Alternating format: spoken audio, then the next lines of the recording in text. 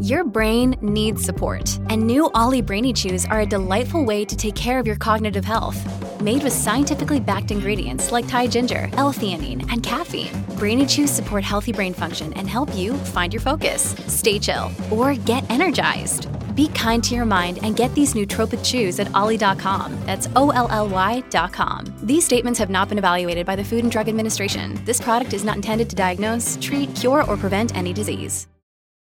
This episode is brought to you by Shopify. Whether you're selling a little or a lot, Shopify helps you do your thing, however you cha-ching. From the launch your online shop stage, all the way to the we just hit 1 million orders stage. No matter what stage you're in, Shopify's there to help you grow. Sign up for a $1 per month trial period at shopify.com/special offer, all lowercase.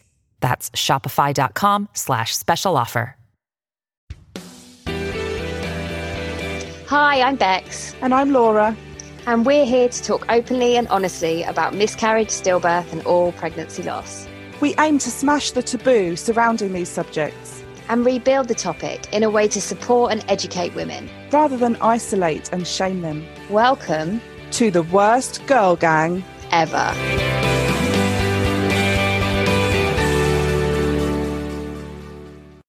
Hello and welcome to this episode of The Worst Girl Gang Ever. Today we're joined in the studio, in the shed, by Nicola, Salmon. Hello, my dear. Hi. Thank you so much for having me. Well, thanks for joining us. And if you could see, we're talking about sheds because I'm actually in my kitchen today, and Nicola looks like that she's taken up residence in my shed. She assures me that she's in her shed. Shed, stroke, office, stroke, sauna. I always think it looks like a sauna. I wish. It's fine for now, but once we start getting into like November. Oh, bloody freezing, mate. Yeah. And it was pretty rubbish in the summer, wasn't it? It was like a sauna. Do you know, one podcast recording, I nearly passed out. It was so hot. And in the summer, I just had to wear like a hat, take hot water bottles, put in my coat. Yeah, so good luck with that. Oh, well, how are you? How was your weekend? Really good, thank you. What did I do? I went swimming yesterday in a beautiful little lake. So that was lush. Yeah, that just like fills me up so much. Like I love being outside, and I love the feeling of like being weightless in the water is just like, yeah, that just makes my week. So it's been a good weekend. Is this like, this is wild swimming, isn't it? We're talking about. Yeah, so yeah. Yeah, I love the idea of it. I really love the idea of it, but I get freaked out by stuff like eels. Yeah. And you go like blue within about 10 minutes. Remember we went swimming in Brighton? Yeah, I do get cold quite quickly. Yeah, yeah. But the eels, you haven't. I thought you were going to go, no, don't worry, there's no eels, but you didn't say that. Well, I mean, there is nature, like you're in the nature's environment, but they're more afraid of you, right? Like, have you ever met an eel? Not an eel. I've met a couple of fish jumping out. They met. Well, met, you know. How do you do, Mr. Shaking hands. No, I've seen a few fish here and there, and a kingfisher. That was a pleasure. That's a bird, right? Yeah. Okay. Like a flash of blue. They're so fast and so small. You just see like a whoosh. Nice. But yeah, like the experience is just, it's wonderful. And there are so many places. Like I used to live in Surrey, and we used to swim in the Thames. And you think like Thames. I mean, I've been swimming in the Thames before. I mean, pissed as a fart. After a rugby match in Twickenham. Yeah. You know what, then we went clubbing. We went swimming in the Thames in our clothes, and then we went clubbing. Insane. That's the life. My eel thing is because when I was traveling, I went to an aquarium in Australia, and there was this like glass, and there was nothing in there. So I put my face right up to it, and then there was an eel suddenly in my face, and it like really scared me. It stayed with you, isn't it? It really has. I don't like anything that doesn't have legs. It freaks me out a little bit that something can move so fast. Like I'm petrified of slug. Snakes. Oh, slugs are okay because they don't move fast. I mean, worms make me cringe, but I'm not scared of them. But the stuff with no legs that moves fast are just. There's something kind of weird about it, isn't there? We've got slow worms in our garden that are like legless lizards, and they just like Do they move fast, slow worms? Because I feel like they've got that like smooth movement. That's just false advertising. The slow worms. Just got that. My in-laws found a slow worm in their under the stairs cupboard a couple of months back. I don't know. I've seen a slow worm. What do they look like? Snakes. They look like snakes. Oh, okay. They're quite small. They're quite thin. Anyway, I feel sick thinking about it. If you tuned in expecting to hear us talk about fertility, and you may be surprised, this is not our nature. Maybe we should do a nature episode. Maybe. While we're wild swimming, that would be good. There'll be a lot of squealing, I fear. Yeah. Anyway, Nicola, tell us a bit about yourself for those that don't know you. So I am 36. I live in the Forest of Dean, which is near Wales. I work as a fat positive fertility coach, which means that I just work with fat people who want to get pregnant.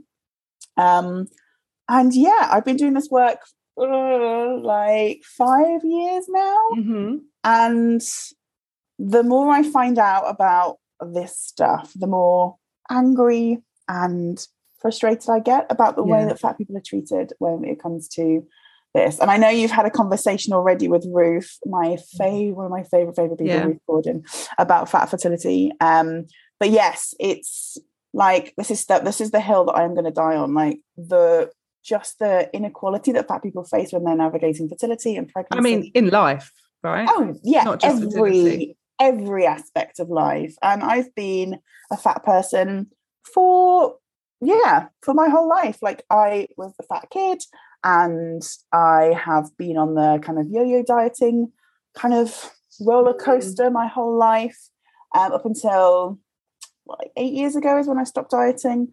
But yeah, like you're right, it's like traveling, it's finding health insurance, it's clothes, doctor's appointments. There's so many ways that being fat impacts your life in ways that people who are in smaller bodies might not think or notice or realize. Do you think that the problem lies with the prescribed beauty kind of social media? Because actually fat being bigger is only like, why is it bad? Do you know what I mean? It's like 100%. This whole idea of prescribed beauty, like you must look that way, is I can't really explain what I mean, but people who use the term fat as a derogatory comment, like why is that derogatory? It's not, right? It's only if you perceive being fat to be being like unattractive, is that it's a derogatory. So why can't we just change that narrative and because back in the day, like bigger people meant wealthier people, which meant more attractive people, which is just nuts, isn't it? This whole prescribed kind of, you must look this way to be deemed as attractive, is well within our power to change, because it's just a mental thing. The media have a lot to answer for, don't they? A lot of companies make a lot of money out of it, right? Like, can you imagine if tomorrow everybody woke up and thought, right, I'm happy with my body, I don't need to change anything about myself? How many companies would go out of business? How many like billionaires would be like, oh crap, like this is me gone? Because there's Victoria's Secret, that song that came out recently. That was fab, wasn't it? Amazing. Yeah, there was a song. Who sung it? Jax is the name? Jax, yeah. Can you sing it for me? How does it go? I know Victoria's Secret. Girl, you wouldn't believe it. No? It was a TikTok thing. A man in Ohio. Yeah. Making money off of girls like me. Yeah. What was that? It's a really good song. Basically, it's saying that I know Victoria's Secret, and it's an old man living in Ohio who's making money off of girls like me. It basically, like the thin ideal is bullshit, basically. And it's made up by a man. Yes, because this is just men trying to control women's bodies, right? Absolutely. Yeah. So how do you, like, people come to you for help? People identify as being fat. Like, I don't. So this is the people that you work with say, right, I'm fat, and actually, or they're told that they're fat. They're told that they're too fat by consultants and people that they're going to for help. They're told that they're too fat to have IVF. Yeah, so there's a BMI limit in the UK of 30 if you want to access IVF on the NHS. Why are they still doing things by BMI when it's an absolute crock of shit? I mean, I think it's a big fat lie. And there was this brilliant article in The Sun once. Are you sure those words go together? I was in The Sun on page 39. Oh, okay, then that's different. Back in 2009, and it was all about how BMI is a big fat lie. And they put fat across my body. I'll send it to you, Nicola. You'll love it. Do. I mean, like, I completely embrace the word fat. Like you said, it's a completely neutral word. Not everybody I work with identifies with that word because it has been used to bully and shame people for a really long time. But, I think that's what I meant when I was saying earlier, like, fat is only a derogatory term if you've made it one in your head. Or if somebody's told you that, or if somebody's used that word to make in a you negative feel, way. Yeah, less than. Nicola, I'm intrigued to find out how you started doing this work. So tell us a bit about your fertility journey. Of course. So I was diagnosed with polycystic ovarian syndrome, or PCOS, when I was 16. And the doctor said I would never be able to have kids. How did you get that diagnosis? Because that's can be quite tricky, especially at that young age. Like Bex, I know you struggled with being taken seriously when you were in your teens. Yeah. I mean, I guess I was lucky to find the doctor that knew it, because like this was 20 years ago now, and the understanding of it was very even smaller than it is now, and we didn't have the internet, like if you can even imagine that. So you couldn't like research, you couldn't find other people who were like having something similar, and it was just, they did an ultrasound scan and found the classic like pearl necklace ovary picture, and I had increased testosterone, and I think I'd only had like one period at 16, and I'd started menstruating at 13, like 1 or 2 periods in that time. But I was dismissed by my family doctor for a really long time, like all that time, and it was only when I went to see a different doctor at my clinic that they were like, okay, might be what's going on.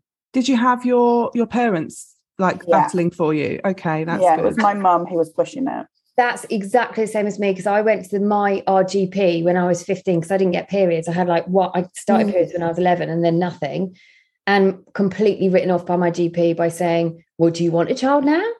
And I was like, well, no. And they were like, well, go back when you find someone that you love and you get married and me, then try for a year and come back.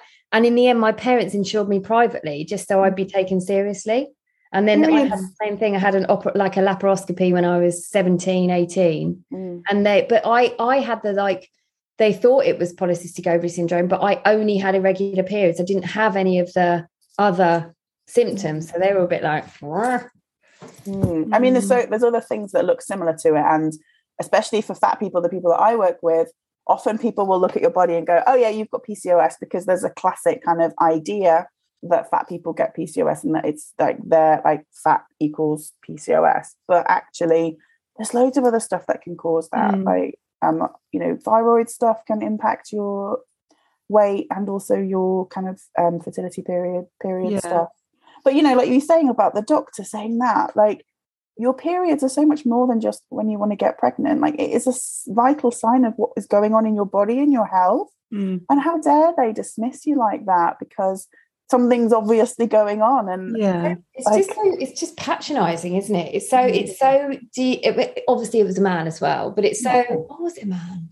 I can't remember. But anyway, it's so demeaning that you just end up just feeling shit about yourself and feeling like, when you get that from a young age and a really vulnerable age as well, of like 15, 16, you end up believing that yourself, that actually your stuff doesn't matter and it's not important, and don't worry about it now and keep quiet and leave the appointments for the people that really need them. That's how I left thinking, is that I'd taken up someone else's valuable time when actually there was nothing wrong with me. I was still able to run and jump, and I wasn't suffering in pain or anything. And it's just mental. It's absolutely mental. I wonder if that's better. We keep saying about how miscarriage and baby loss is becoming more widely spoken about, more understood. Slowly we're getting there. I wonder if teenagers these days are being taken a little bit more seriously than you guys were. I hope so. Yeah, I mean, I think because we have the internet and because we have social media, I think people have more resources to be able to like think, okay, I can advocate for myself, or I can ask these questions, or they'll, I think there's a whole group of young people who are beginning to question things like BMI and, know that they have, innate worth and rights to be able to be taken seriously.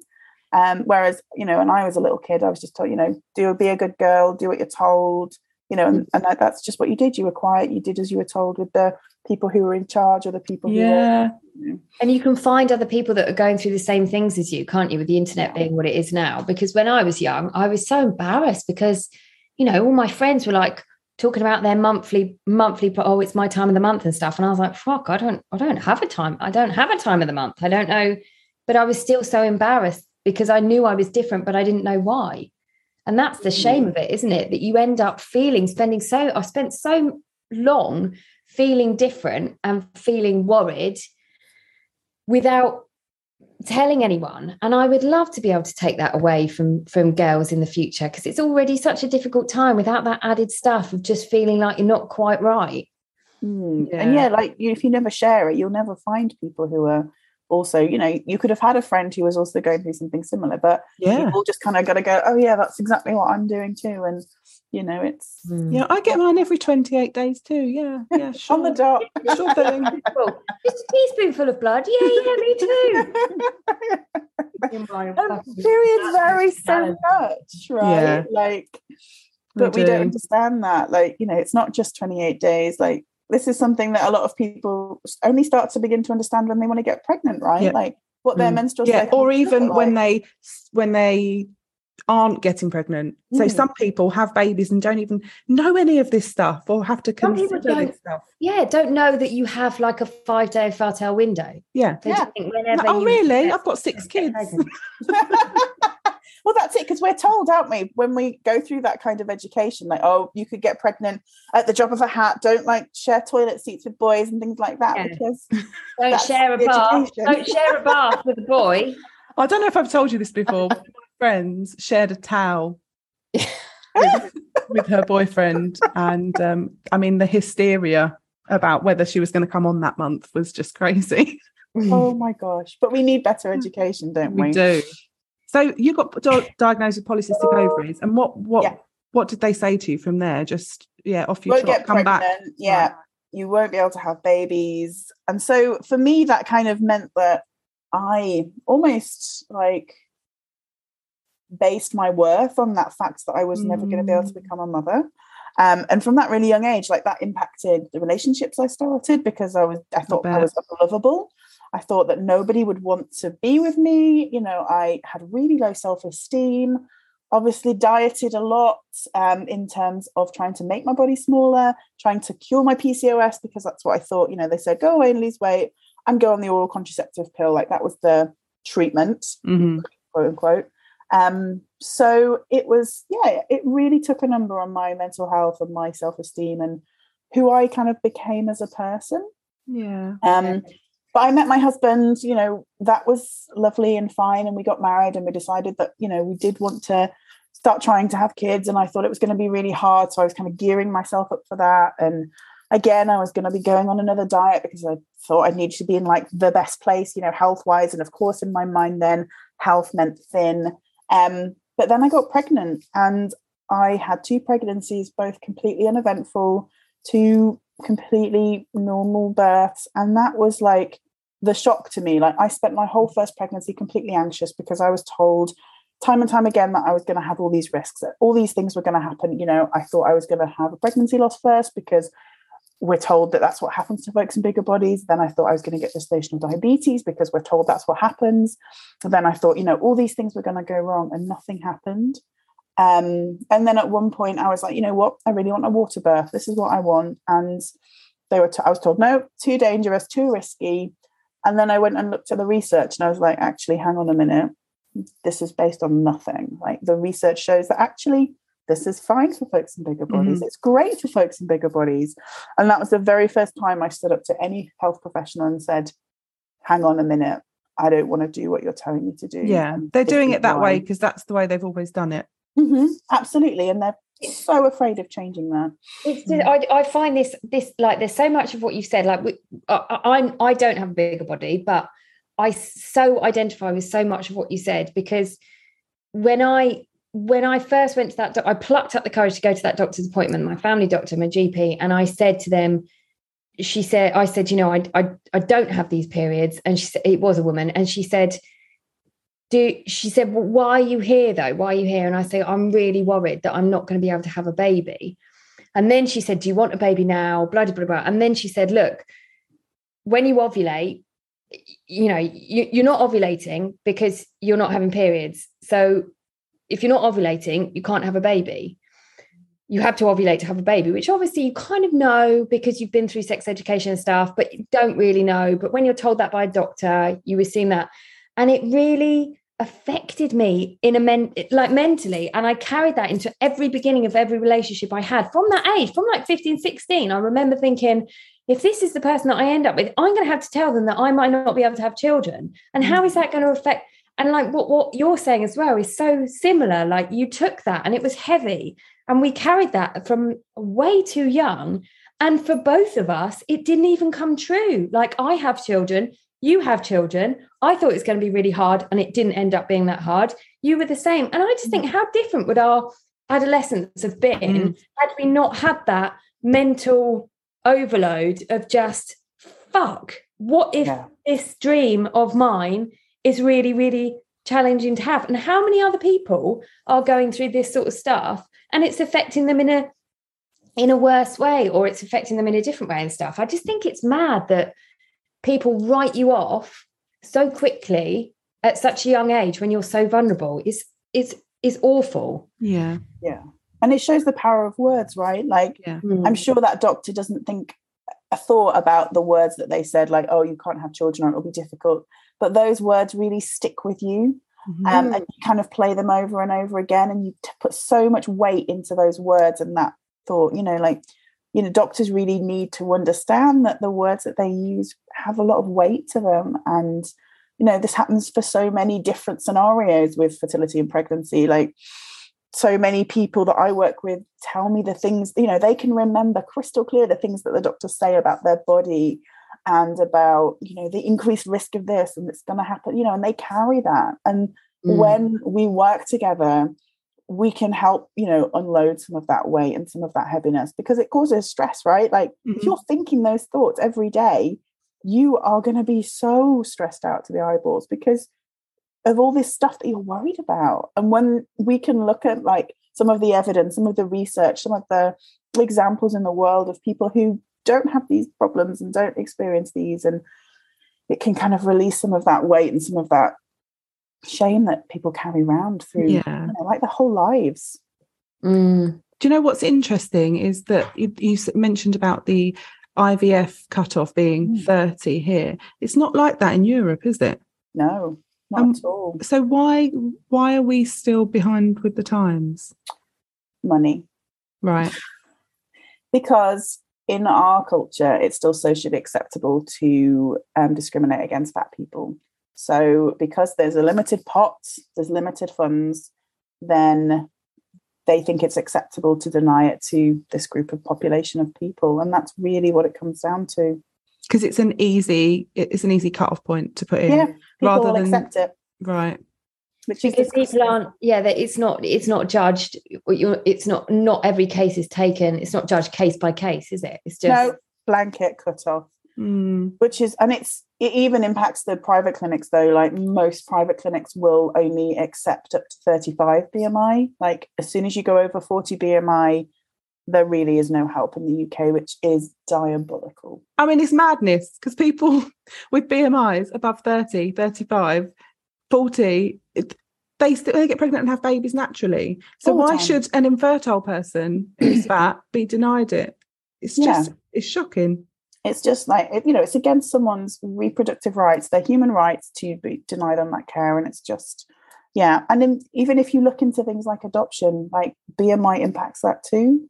Like, folks are denied support navigating adoption because of their BMI, which is just, every which way people That's go. Crazy.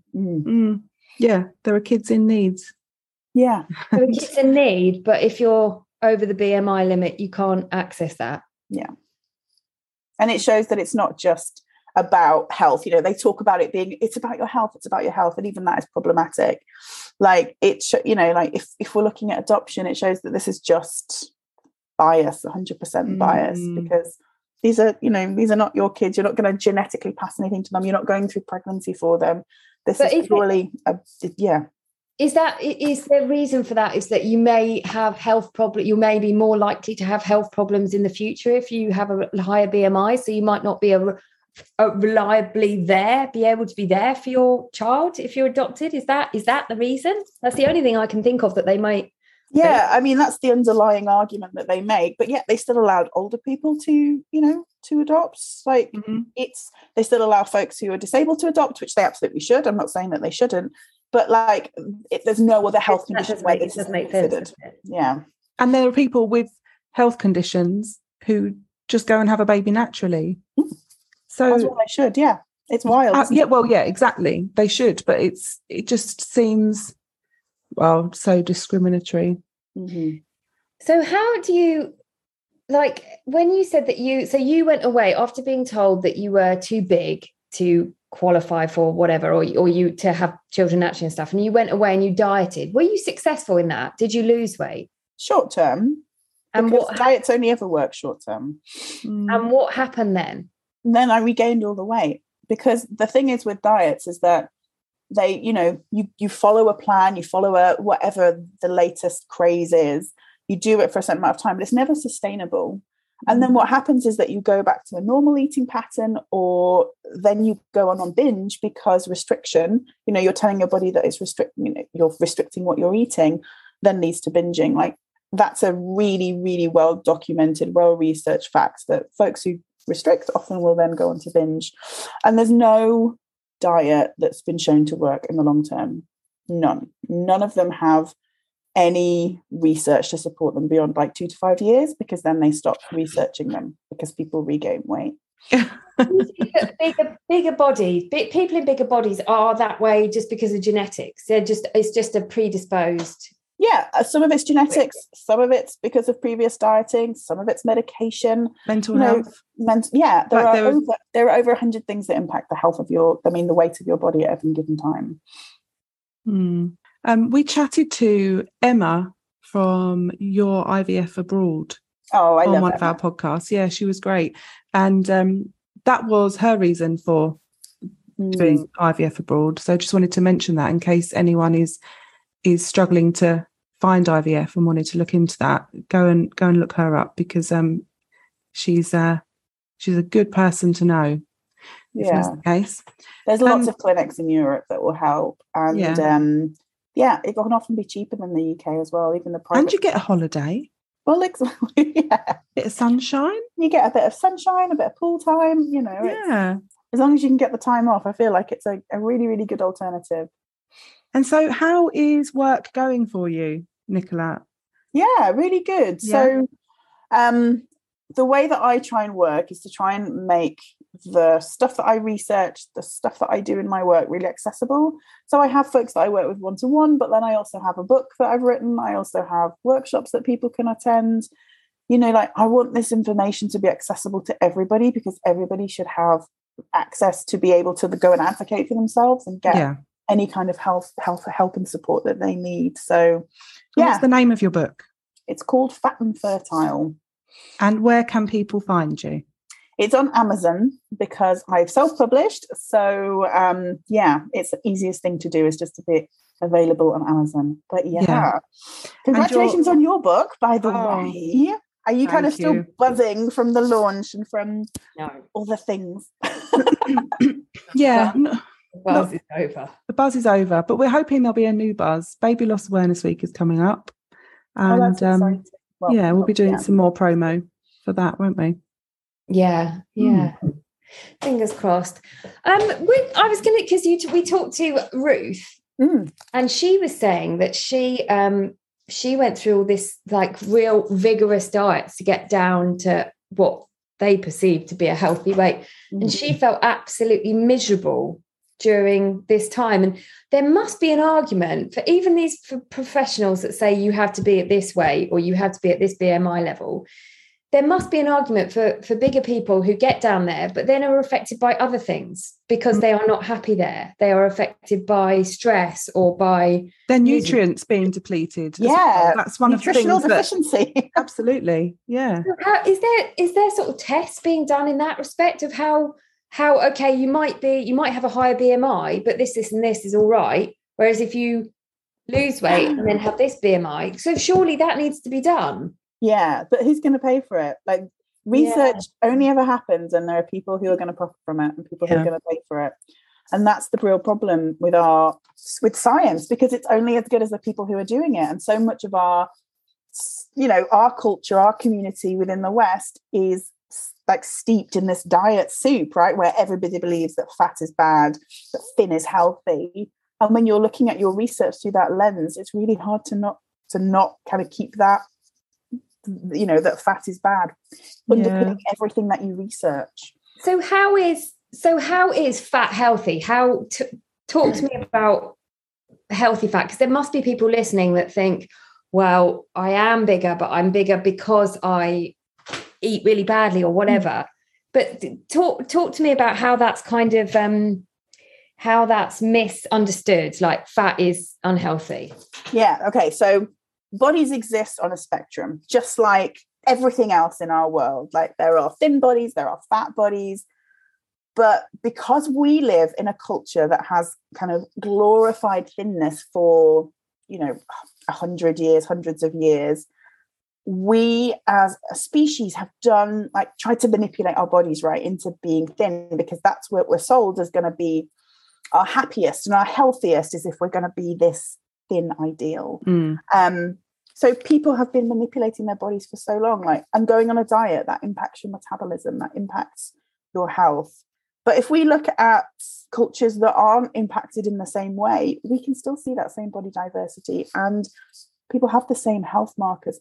There's no higher incidence of like cardiovascular illness for those folks who have got bigger bodies. Like, that body diversity exists. And the main reason that we have this concept of thin is good is based on a lot of kind of racist things and colonialism and classism that happened in our history. Because for Black folks, like, they often have and tend to have more bigger bodies. Like, that is a really natural way that their bodies are different from ours. So when we had like folks who were enslaved, and we decided that white folks were like dominant and were going to be the people in power, they demonized Black folks by saying, well, fat is bad and bigger bodies are bad bodies, and that thin or, AKA white bodies are good bodies.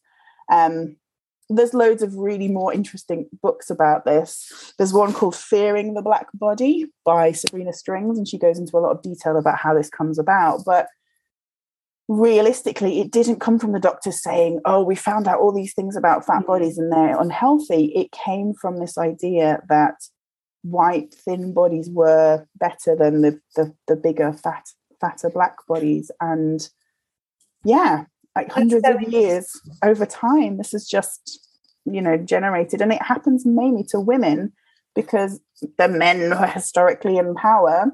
And it's a way of oppressing women, because we spend all our time, all our energy, all our money, all our thoughts on making our bodies prettier, smaller. Yeah, it doesn't matter for men that much, does it? Because they can have a beer belly, they can have a dad bod, all of these things that are quite endearing and no one really gives a shit about. But yeah, I mean, it is worth saying though that obesity is still a problem, right? There is obesity is a thing, and it's a thing that does affect people in a negative way, and it is increasing. Yeah, so folks are tending to get bigger. That's been seen. But again, we know that dieting is becoming more and more pervasive, and we know that folks who diet do tend to put weight on often more. The research around kind of quote unquote obesity. So obesity itself as a word it kind of stigmatizes and kind of makes being fat an illness. Like the way that we talk about obesity means that, you know, fat people must be ill. So it's quite a problematic word in itself. But what happens in a lot of research around fat people and health is that we never take into account the way that fat people are treated and the environment that they're in. So what happens is we never take into account the way that fat people are treated by the healthcare system. And what the way that they are treated is by being judged and shamed about their bodies. They get shorter appointment times with their healthcare professionals. They're told to lose weight if they have a healthcare concern, rather than for someone in a thinner body who gets tests immediately, who gets treatment options. They're told, go away and lose weight. So then their treatment is delayed if they've got some kind of underlying health condition.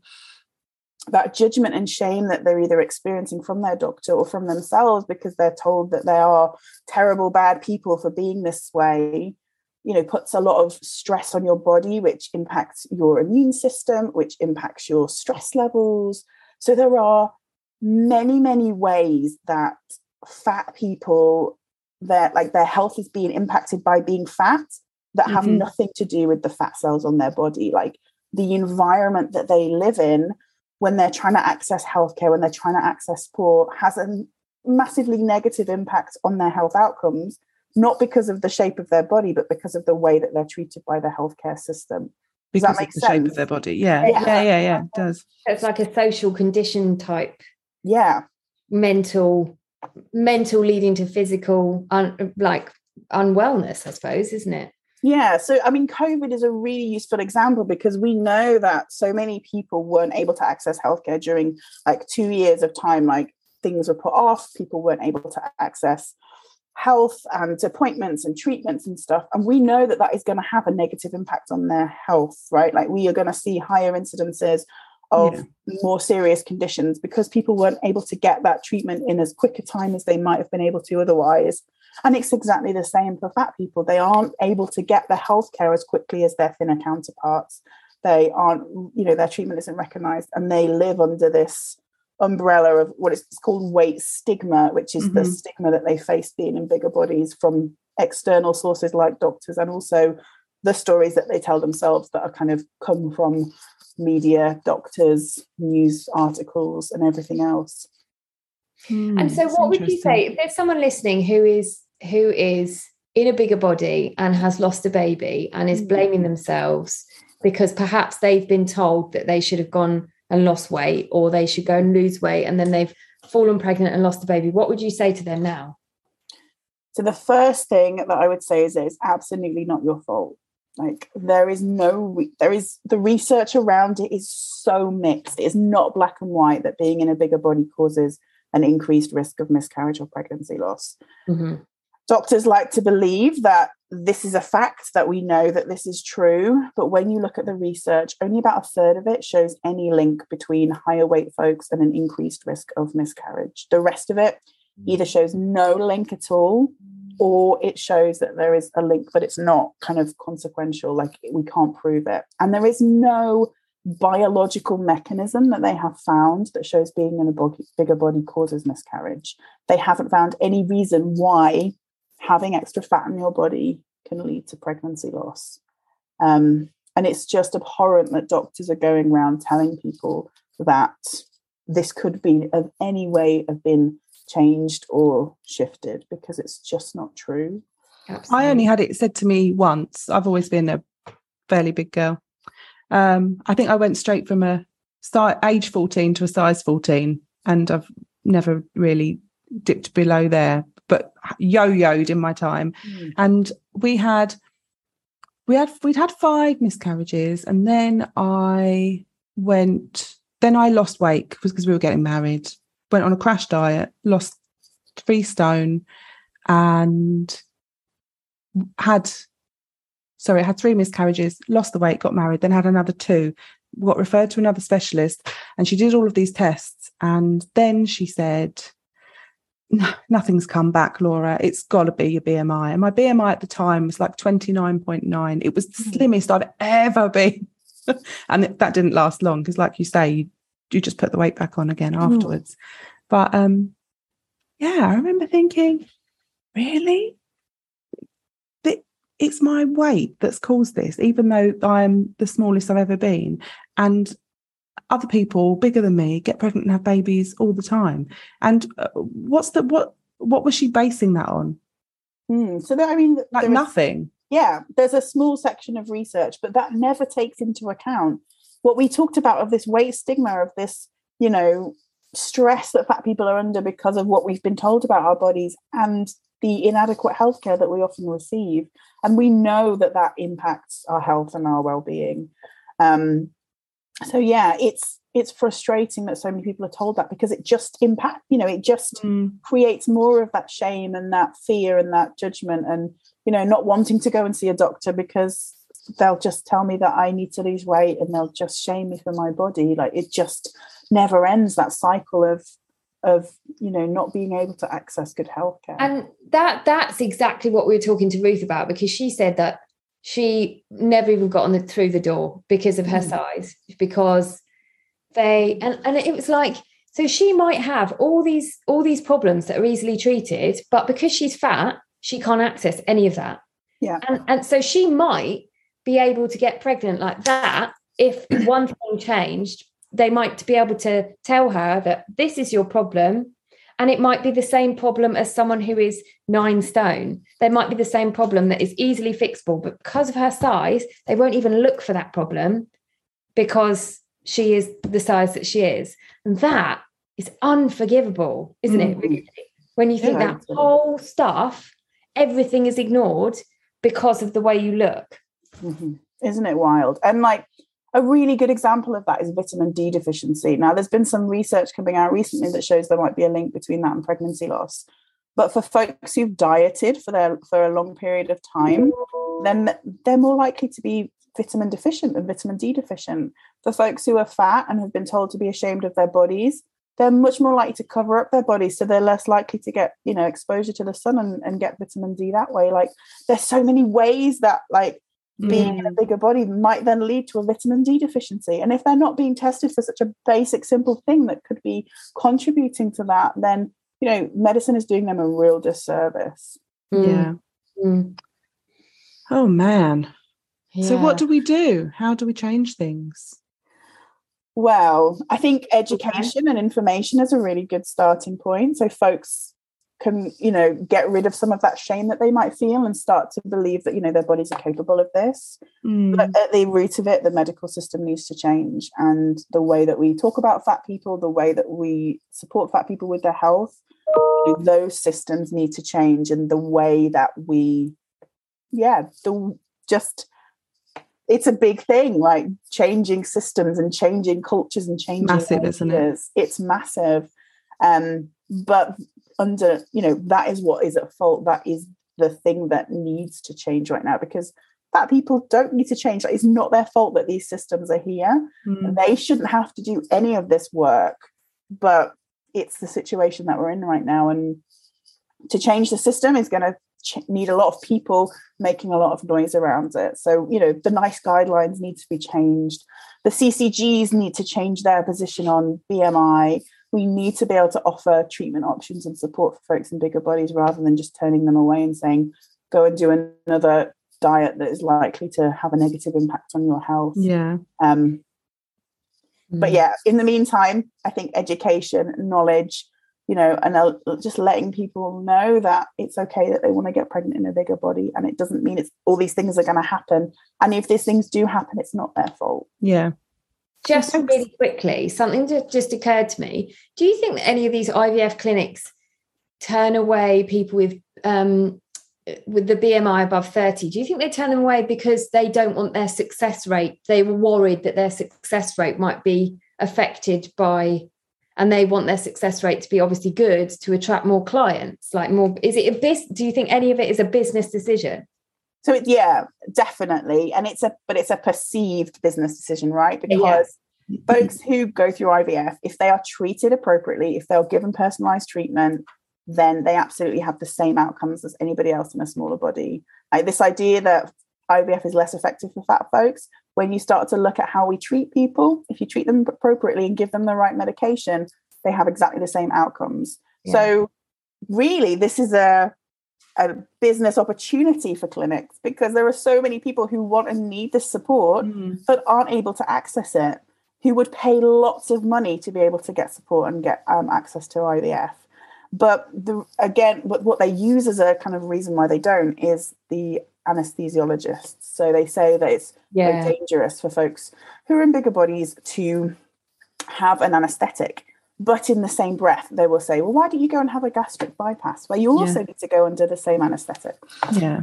So, yeah, it's wild. It's a wild, wild ride. Thanks for all the work that you're doing. Yeah. Thank you. Thank you.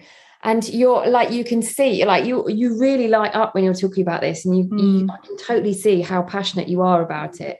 So I urge you, if you are someone in a bigger body that is maybe feels like you're on the back foot when you're starting IVF, and you're sat there listening, thinking already you feel like you're setting up for a fail, like listen to what Nicholas has said, because this is not a fail. Like, you are in exactly the same position as anyone else who's starting up IVF. So don't feel like you're on a back foot, and do explore your options, and do get in contact with Nicola and start advocating for yourself, because the size of your body has no influence on your right to become a parent at all. Yeah.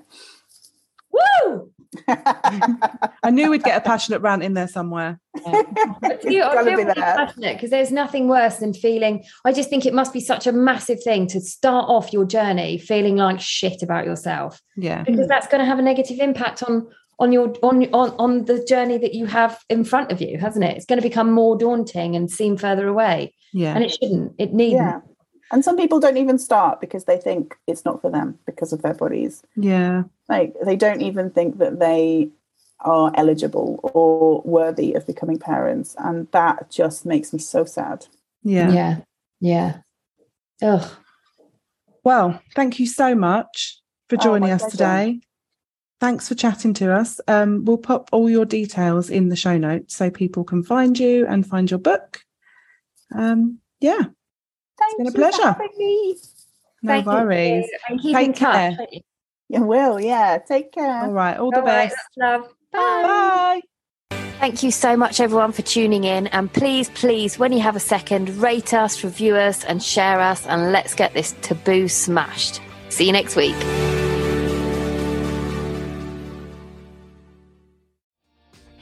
Hi, my name is Kay Adams, and to be honest, I'm not so good with the ageing process, so I enlisted my old chum, the filter-free Cara McKenzie, to advise. Could you imagine being a porn star? The room would need to be really hot for me to strip off. To be honest, she's not much help, but she is rather amusing.